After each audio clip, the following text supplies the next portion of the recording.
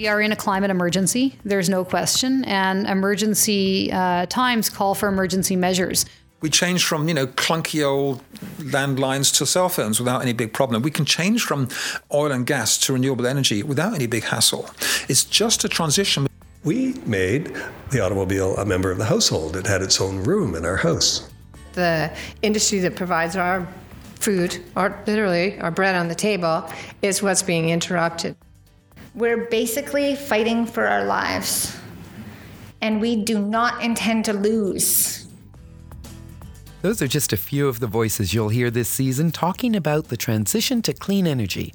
Hi, I'm Susan Elrington, and along with Caitlin Vernon, we're back with Sierra Club BC's Season 2 of Mission Transition, Clean Energy and Beyond. In Season 1, we introduced you to some innovative people and ideas behind the transition to clean energy. We looked at hemp building blocks, solar and other renewable power, and electric vehicles. This season, we're going beyond the innovations of the clean energy economy and asking some big questions, like who should control how we generate energy? How should we be changing our relationship with the land? And what we can learn from Indigenous knowledge about the land?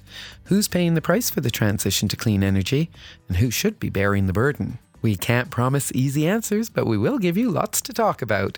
Join us for this mini-series. You can subscribe at sierraclub.bc.ca/podcast or from your favorite podcast provider. That's Mission Transition, Clean Energy and Beyond.